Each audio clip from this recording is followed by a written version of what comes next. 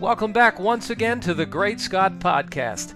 On this episode, Mike interviews American author and literary editor Jane Lahr, who's also the daughter of famous Hollywood actor Bert Lahr, who you may know as the Cowardly Lion in The Wizard of Oz.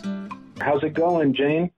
Well, it's going well. Starting off, how did your dad get his name, Bert Lahr? Because that was not his original name, right? That's correct. My father was born in Germantown in New York City, which is on the east side in the 80s. And he was German. He's totally and utterly German. His family came over, and he was born in 1895. And his family came over to America in the late, probably around 1880s, I would say. So his last name, he was from a Jewish family, his last name was Lahrheim. But at that time, there were billboards, and the word Lahrheim would not fit on a billboard. I mean, it was another day. And so he was Lahr, so it went to Bert Lahr. Okay. So, and you've stuck with the last name ever since that you've been born? Well, right. I mean, the name was changed probably in, I don't know exactly the date, but possibly around 1910 or something like that. Sure. So I was born as a Lahr. My brother John Lahr was also, who happens to be an author, very fine author, and reviewed he was the longest theater critic for the New Yorker that has ever been on the New Yorker. He was theater critic for 20 years and still does profiles for them. But we are both Lahrs. Lahrs. Yes. So let's jump into the film.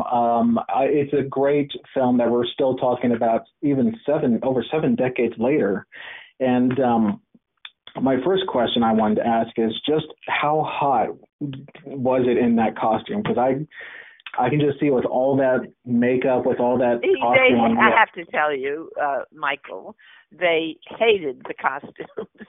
Yeah, I bet. They were all these middle-aged vaudevillians. That's what they were. My father, Jack Haley, Ray Bolger. They were all middle-aged vaudevillians, and they hated the costumes. It was not so bad for this. Well, no, it was bad for Ray Bolger, too. The costume was terribly hot, and Dad was miserable in it. Yeah, I bet. Yes.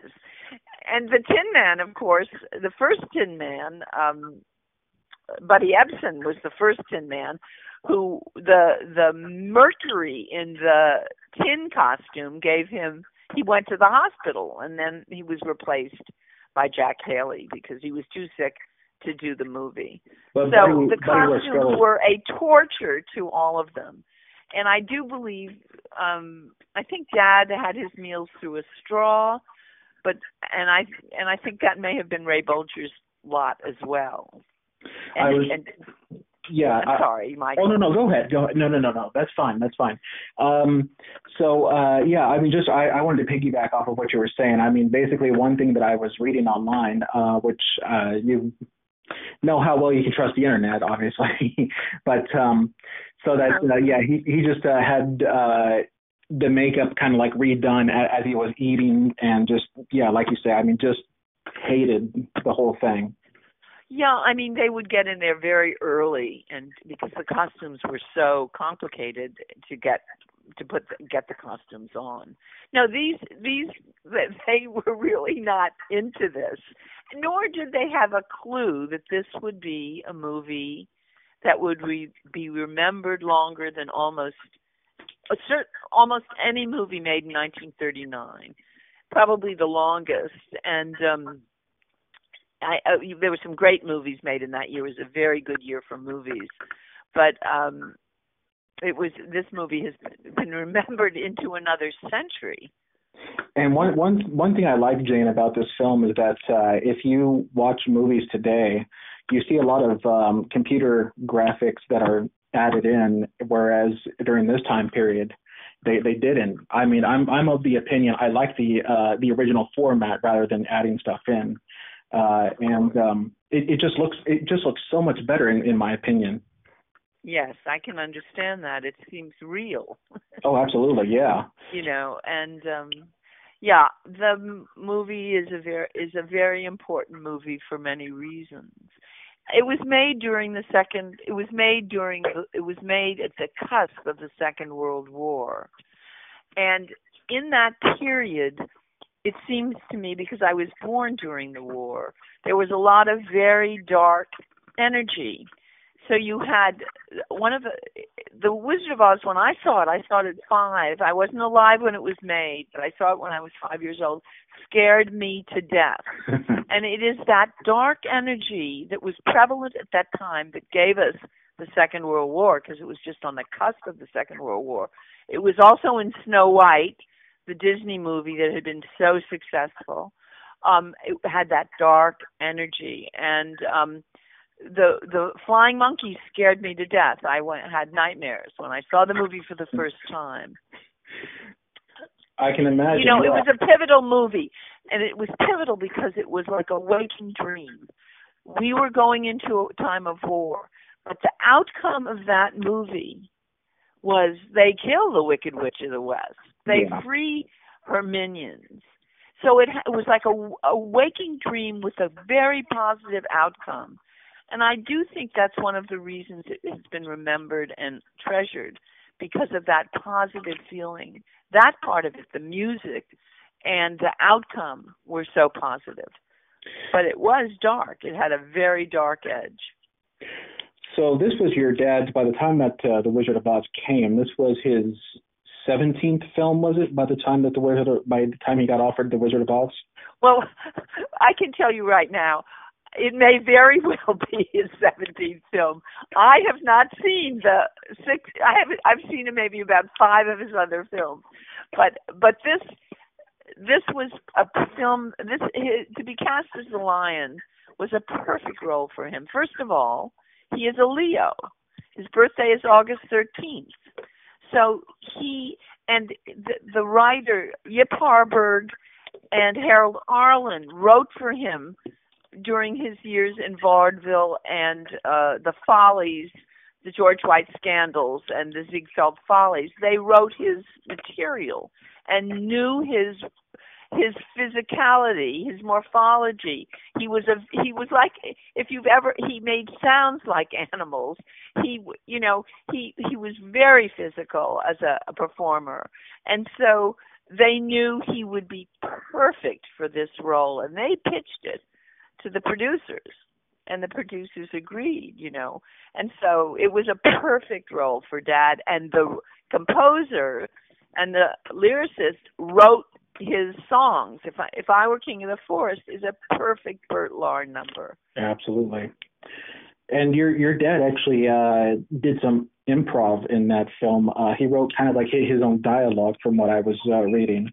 Well, there were a few lines that he, when he was in the poppy fields, he says something like, fine weather we're having when it starts to snow, or he says something about funny weather we're having here, isn't it? Or there were a few one-liners that he just used, and they kept it in the movie. Did your dad get along with all the other actors? Oh, yeah. Well, he knew them. Of course, these were old buddies of his. He knew Ray Bolger before the movie was made, and Jack Haley, and they were all, as I said, vaudevillians. And the truth of it is, he didn't, of course, know Judy, but Judy was a vaudevillian as well. She and her sister performed in vaudeville, so they were all old friends, and which was great. And they teased Ray Bolger terribly. Jack Haley and Dad teased Ray Bolger because Jack Haley was Bolger always going to say something like, "Oh," Bert would say, "Well, I boxed." And Ray Bolger would say, "Well, I was the greatest boxer in my neighborhood."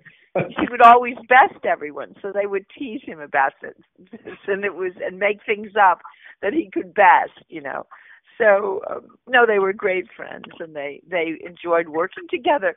They did not have a clue that this movie would be transcend the ages, as it were. Absolutely. It's just a very well-written film and very well-directed. I mean, the whole thing just perfect. Yeah, that's all I can say. Perfect. But there is one thing that isn't perfect in it, and I will tell you what it is. And you'll have to, I used to know the exact moment, but in the scene in which Dad jumps out at Judy,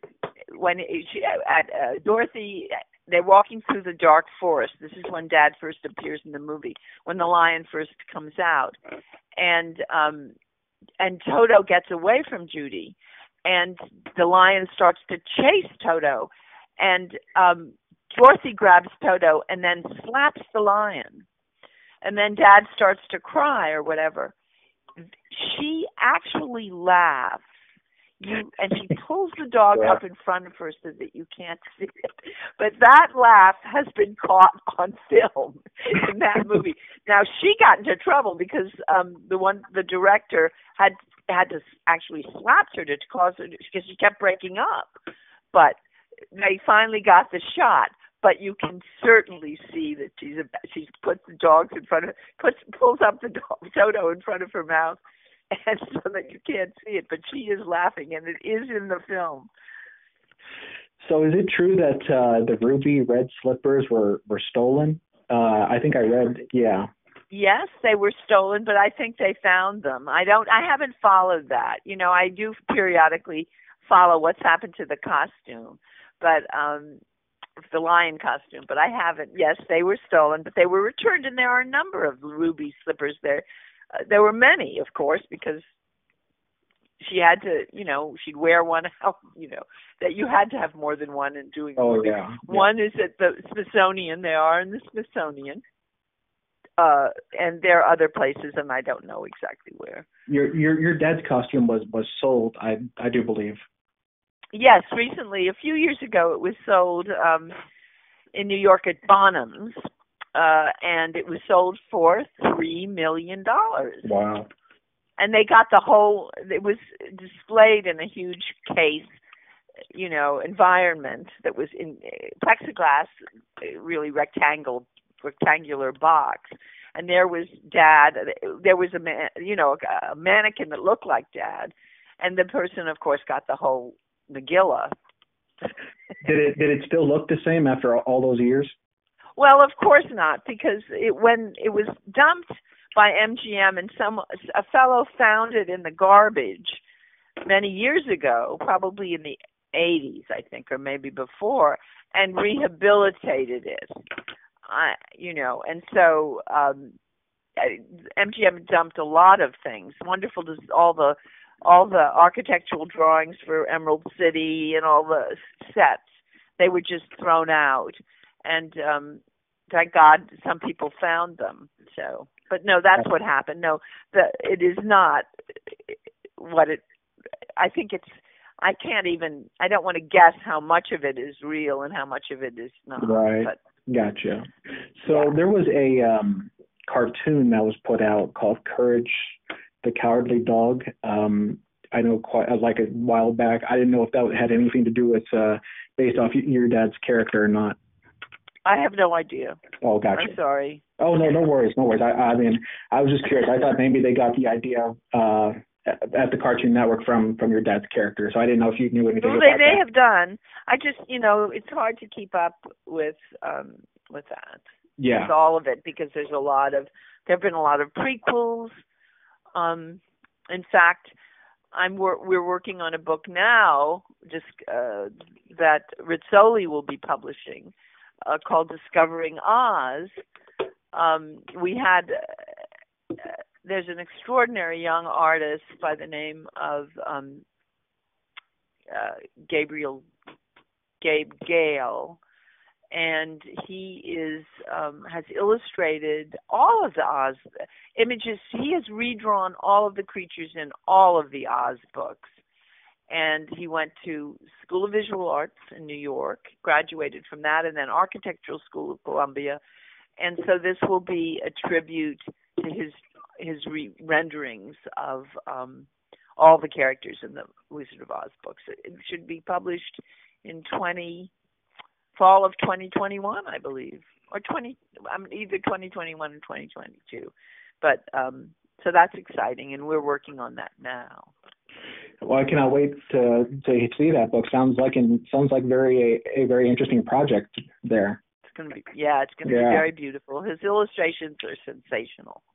So now, I have a question for you, Jane. Did you ever maybe not. I mean, were you ever offered roles as far as acting goes? Did you get bit with the acting bug? Well, okay. I was very. The truth of it is that when my father was dying, I was asked to be in a Harold Pinter play off Broadway, and it was a 2-character play, and I did it. I accepted it as sort of as a tribute to my father, and I got few rave reviews, and that was it. I knew that was. At the time, I didn't really love the audience, and I knew that was a critical ingredient in my father's work.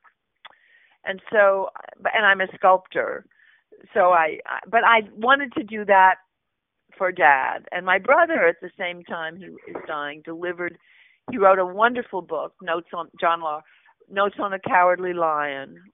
Knopf published it. It's a fabulous biography of Dad. And he brought the finished book to Dad when he was in the hospital dying.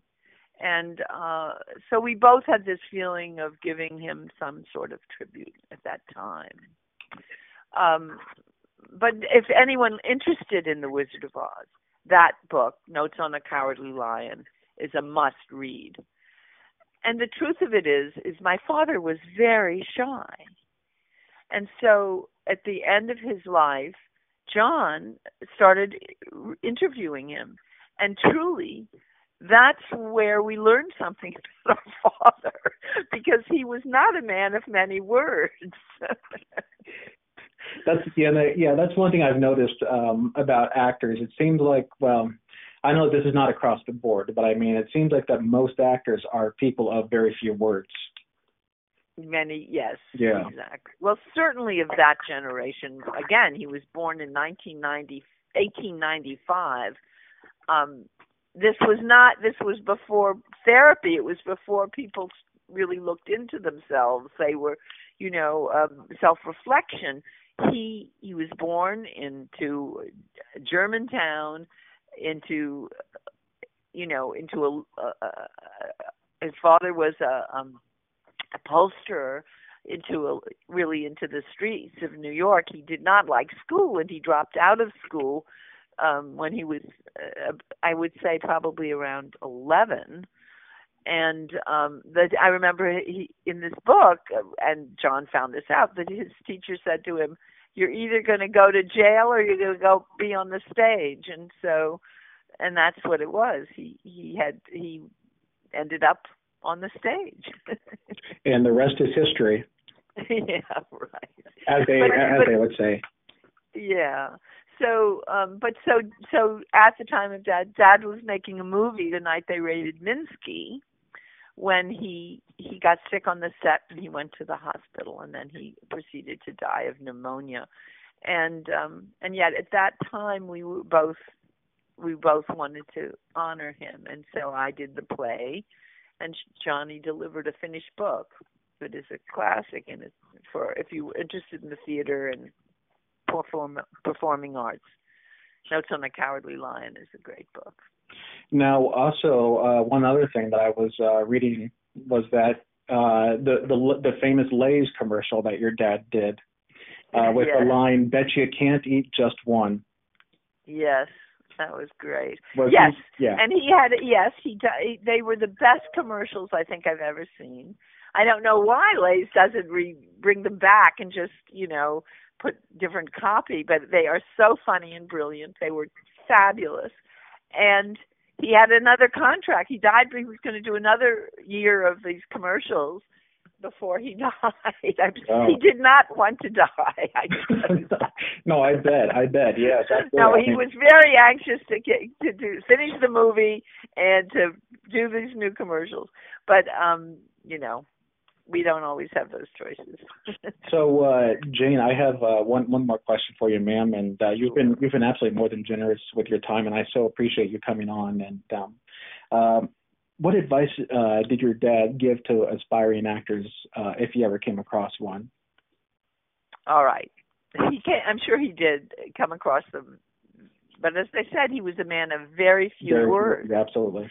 I was traveling around the country after I graduated from school, and he was playing in Ypsilanti. He was doing Twelfth Night and Winter's Tale at an acting festival in Ypsilanti, and so I was there. I went there, and they had after the performance of Winter's Tale, some students came with their teachers and asked him questions, and he said this. He was asked, what is it that you do to be so funny or to be so? He said, here's my advice: you have to love the audience. And so I thought, oh my God, that's what he does. He loves the audience, and they love him back. And that's it. It's the humanity of that. He loved, and that's why being in the theater or watching him in a movie, he opens your heart. He actually loved the audience. It wasn't about the ego. It wasn't about the me, me, me, me. It was that he really loved the American audience. Yeah. I never got the sense of what, as far as the ego goes or anything like that, as far as that was concerned. Right. Yeah, very, very few, I think, egos. Yeah. And when I say American, I mean the wonderful tapestry of immigrants, because he was an immigrant. His family were immigrants. The Irish, he loved the texture and the people that made up America. It's a better way to say it. Do you know what I'm saying? Absolutely. He loved being in front of them. He loved bringing them joy. He loved the humor. He loved the laughter. And that fed him and the performance that it was quite extraordinary to be in the theater with him. So anyway, well, that Jane, is the answer. That's the answer. Jane, I do want to give you one more plug on that book that you have coming out that you're talking about. What is the name of that book? Discovering Oz. And Michael Hearn, who wrote the great best-selling book, The Annotated Wizard of Oz, is going to write the introduction. And John Fricke, who has written many books, wonderful books on Judy Garland, is going to write part of the text. And it is going to be a fabulous book. So. Okay, I know I said one more question, but I have one more that came to mind. Do you still talk to Liza Minnelli at all, or see her from time to time? No, that's a good question. I